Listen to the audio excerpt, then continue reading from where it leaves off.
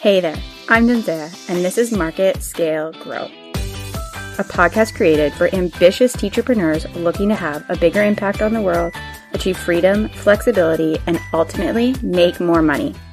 With weekly strategy sessions and inspiring stories from fellow teachers just like you, my goal here is to help you create a customized marketing strategy so you can grow your teacher business beyond your wildest dreams. Okay, so before we hop into the episode, I just want to remind you to download my free guide to Facebook targeting audiences. It has been created specifically for teacher business owners, and I go through the warm, lookalike, and cold interest-based audiences that you need to have set up to be running Facebook and Instagram ads.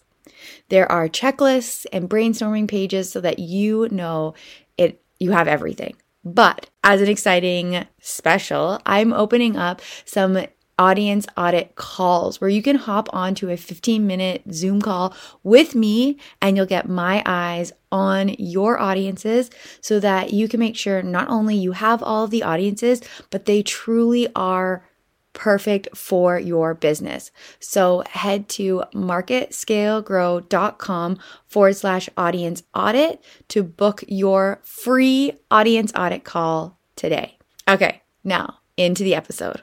Welcome back to Market Scale Grow. As you know, I'm your host, Danzea, and this is an exciting guest expert.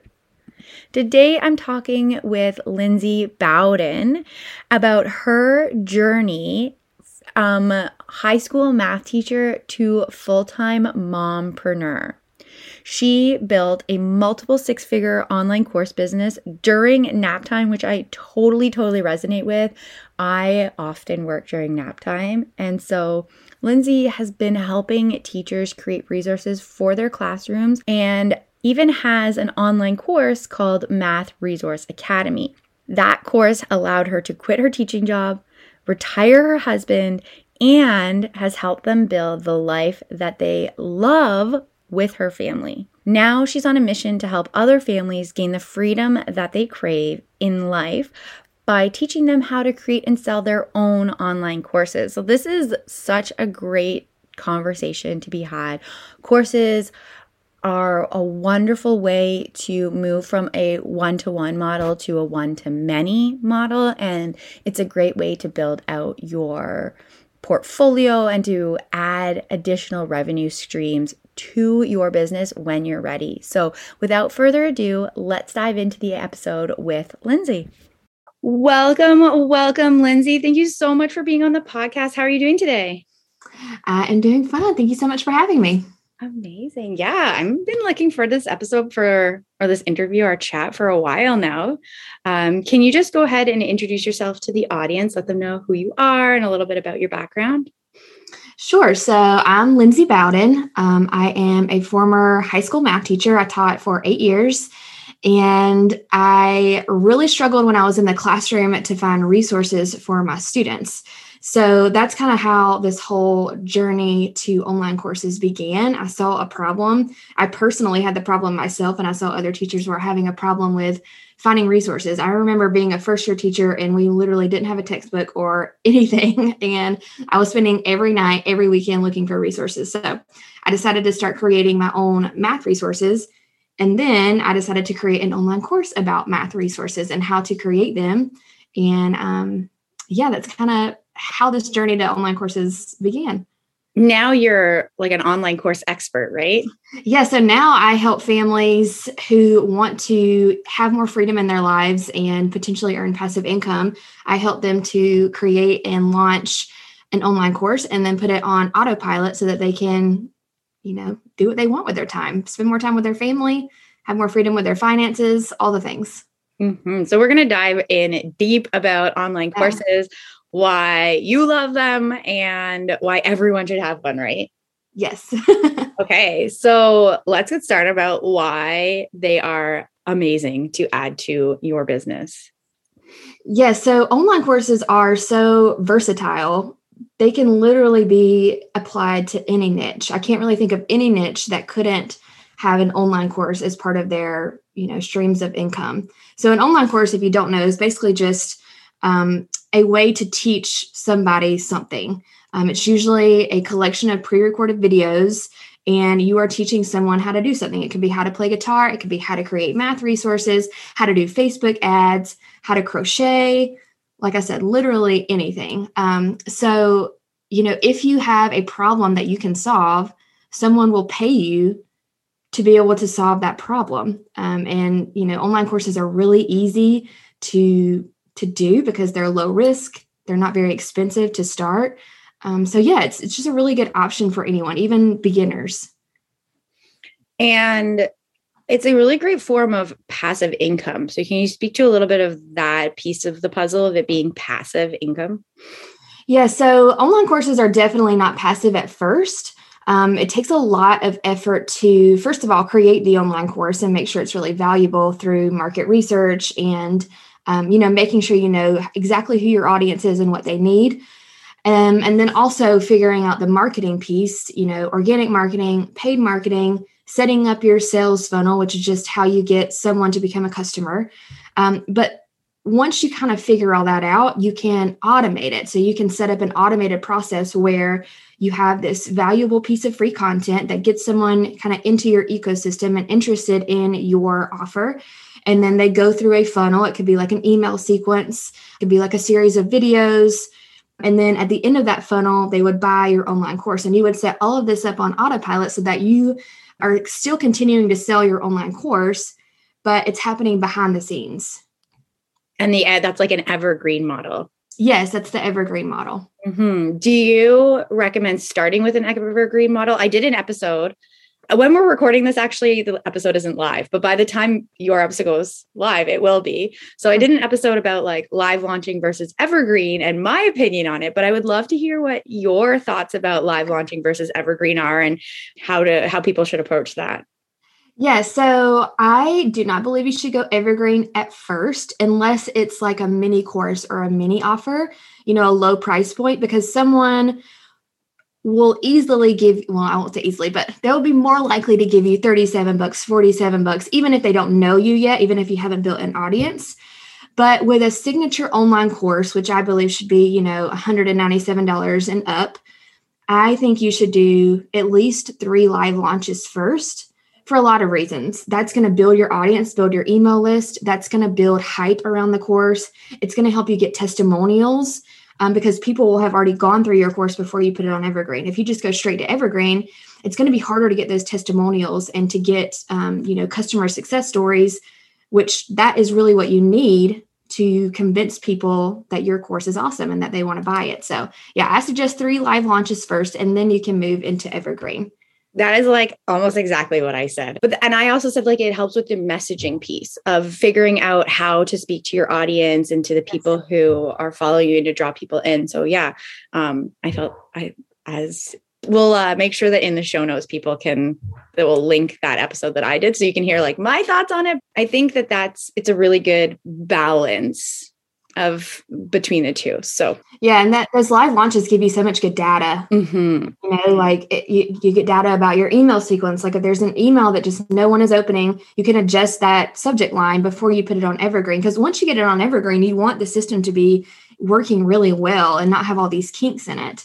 Mm-hmm. Absolutely. And I really liked what you were saying about testimonials, because that social proof piece is huge. And if people see, oh, well, so-and-so, even if they don't know that person, but just like a random person, like, oh, they liked it. And then this person liked it. And this person liked it, which is why when you go to those really big name courses, half of their sales page, it feels like sometimes it's just testimonials and video testimonials and more testimonials. So, and that works, people want to see that other people have been successful with this course before they buy. Just like when you go to Amazon, the first thing you do is look at reviews. Every time. It's just human nature. You want to see what other people are saying about this course. I don't know about you. When I'm on Amazon, and maybe course creators should start doing a little bit of this too, I always go to the like 1 and 2 stars, because I want to see what they have to say. Because sometimes those 1 and 2 star reviews are basically like user error or you're an idiot or whatever. But other times it's like, okay, that's valid. And I wanted to hear that and like see that and like know that piece of information. And I would never actually recommend that a course creator put like a 1-star review on their sales page. But I'm just saying, like on Amazon, I do that because I'm like, okay, well, I want to know what the bad experiences are. Right. Yeah. Yeah. I definitely agree. I think, some ways that you can maybe, kind of touch on that, but not necessarily just talk about all the bad reviews is maybe like have in-person interviews where you're asking someone like, okay, but really, what do you really think about this course? You're not going to hurt my feelings, and I think if you get those honest reviews, then people are going to trust you more instead of just like, this is the best thing ever. I love it so much. It's 100% perfect, but maybe more honest reviews would help with that. Such a good point. You touched a little bit about this already, but who should create online courses and what kind of courses could you do? Are there different like variations of what the course could contain? That's like 4 questions wrapped into one. Yeah. So, I really think that anyone can create an online course. Any niche could incorporate an online course into their customer journey. As far as what types of courses, so I kind of focus on 2 different types of courses for my students. I like mini offers, which is like a mini course or a paid workshop, that's kind of solving a little problem, giving a quick win, something that someone can consume quickly and easily and immediately apply. I recommend doing that first. And that's a great way to test out your niche and see if people are willing to pay you for information about this niche. And then I tell my students to move into a more signature course, which solves a big problem and a lot of facets within that problem. Like a specific example would be if you're teaching someone about being a vegan, your mini offer or your mini course could be, how to survive your first 30 days as a vegan or something like that, or how to ensure that the food you're eating is vegan, just a small problem within that niche. And then your signature course could be the vegan life and everything about being a vegan, how to deal with friends and family who aren't vegan, and solving a lot of different problems within that umbrella of problems. Does that make sense? Absolutely. Yeah. And I also really like how you split that up into like the small offer and then the signature offer. It's a good way to have different price points for people to enter in with you, to work with you, and not necessarily like that $37 offer isn't necessarily less valuable or it's for the exact same audience, someone who wants to become a vegan. But the difference that you're explaining is that it solves one problem instead of like a big overarching problem. It's not like that's for the beginner and this is for the more advanced or anything like that. It's targeting the same person. So then hopefully they're like, oh, I really like this $37 course. Now I want to see the whole vegan lifestyle or whatever the like bigger piece is. And so I like how they kind of flow together. Yep. I like that too. And like you said, it people are going to be willing to pay that lower price point, even though it's still really valuable. And this is great, especially for people who are new and don't have like a huge audience yet. If you create that mini offer, that's going to build your audience and help people to trust you before they move into investing in that bigger price point offer. And trust is so huge in the online space right now. I think that we've made in the last year or so, there's been a huge shift towards, and it's not even like towards for the first time. It's almost like coming back to relationships and building trust and a little bit more the feminine side of marketing. I think that there was a phase that was very like bro marketing, very masculine energy, a lot of FOMO. And we're now into that like relationships, like I said, trust and like empowering your buyers to make the choice that's right for them. And that's really nice to see. It like feels good to me.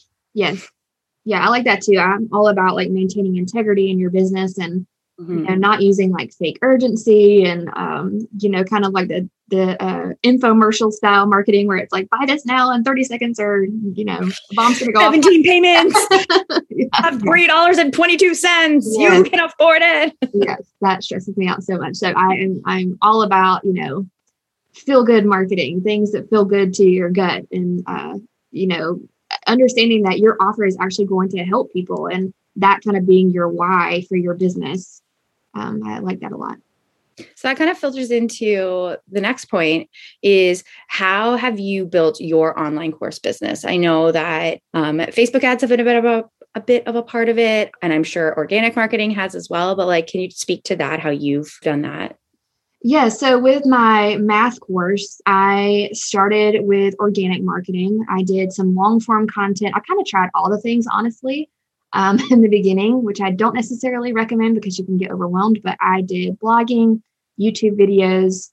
I did some virtual conferences, which helped a lot. I was active on Instagram. I built a Facebook group. Basically, I just wanted to establish myself as the expert in the math resource creation niche, which is really important in the beginning, that people see you as the expert for that one niche and you're not confusing your audience.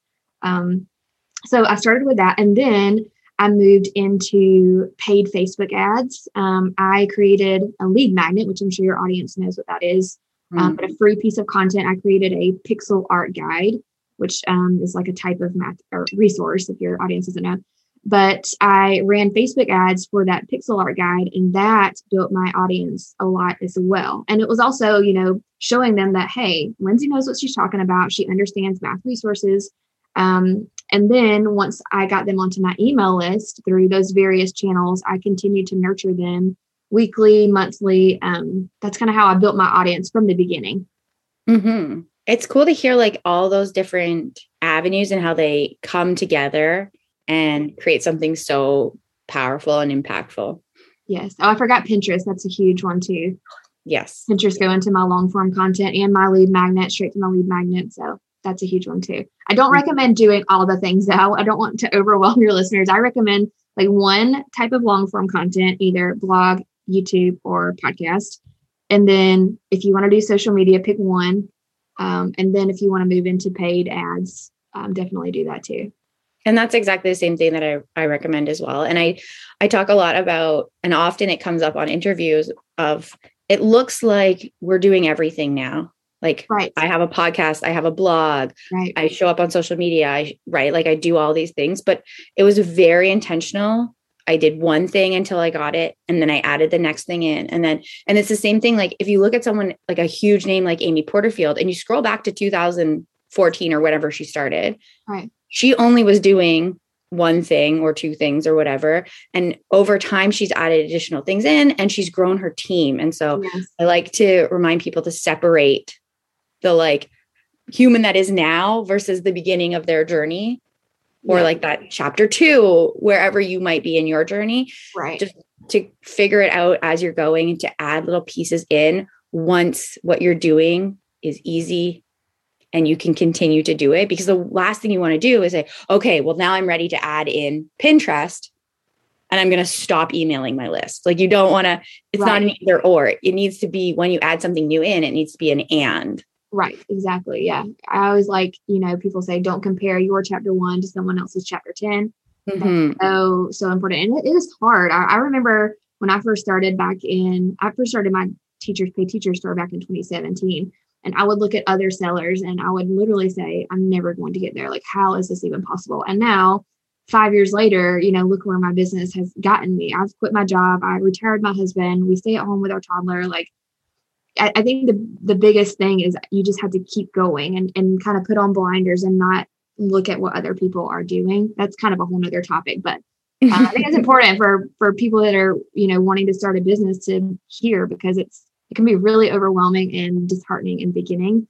You just got to keep going. Mm-hmm, absolutely. Well, thank you so much for sharing your expertise. If people want to find you, I know you have a free guide. Can you chat a little bit about that? Sure. Yeah. So I have a free printable guide. It's called 5 Steps to Passive Income. And it kind of details the process I took to create an online course and then eventually put it on autopilot. So you can grab that at meetthebowdens.com/guide. And that will be linked in the show notes. Yeah.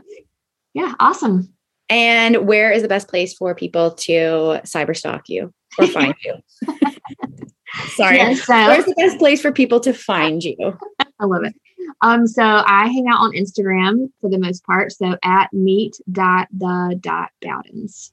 Perfect. Awesome. Well, thank you so much again for coming on with me. Thanks, Shinzai. It was fun.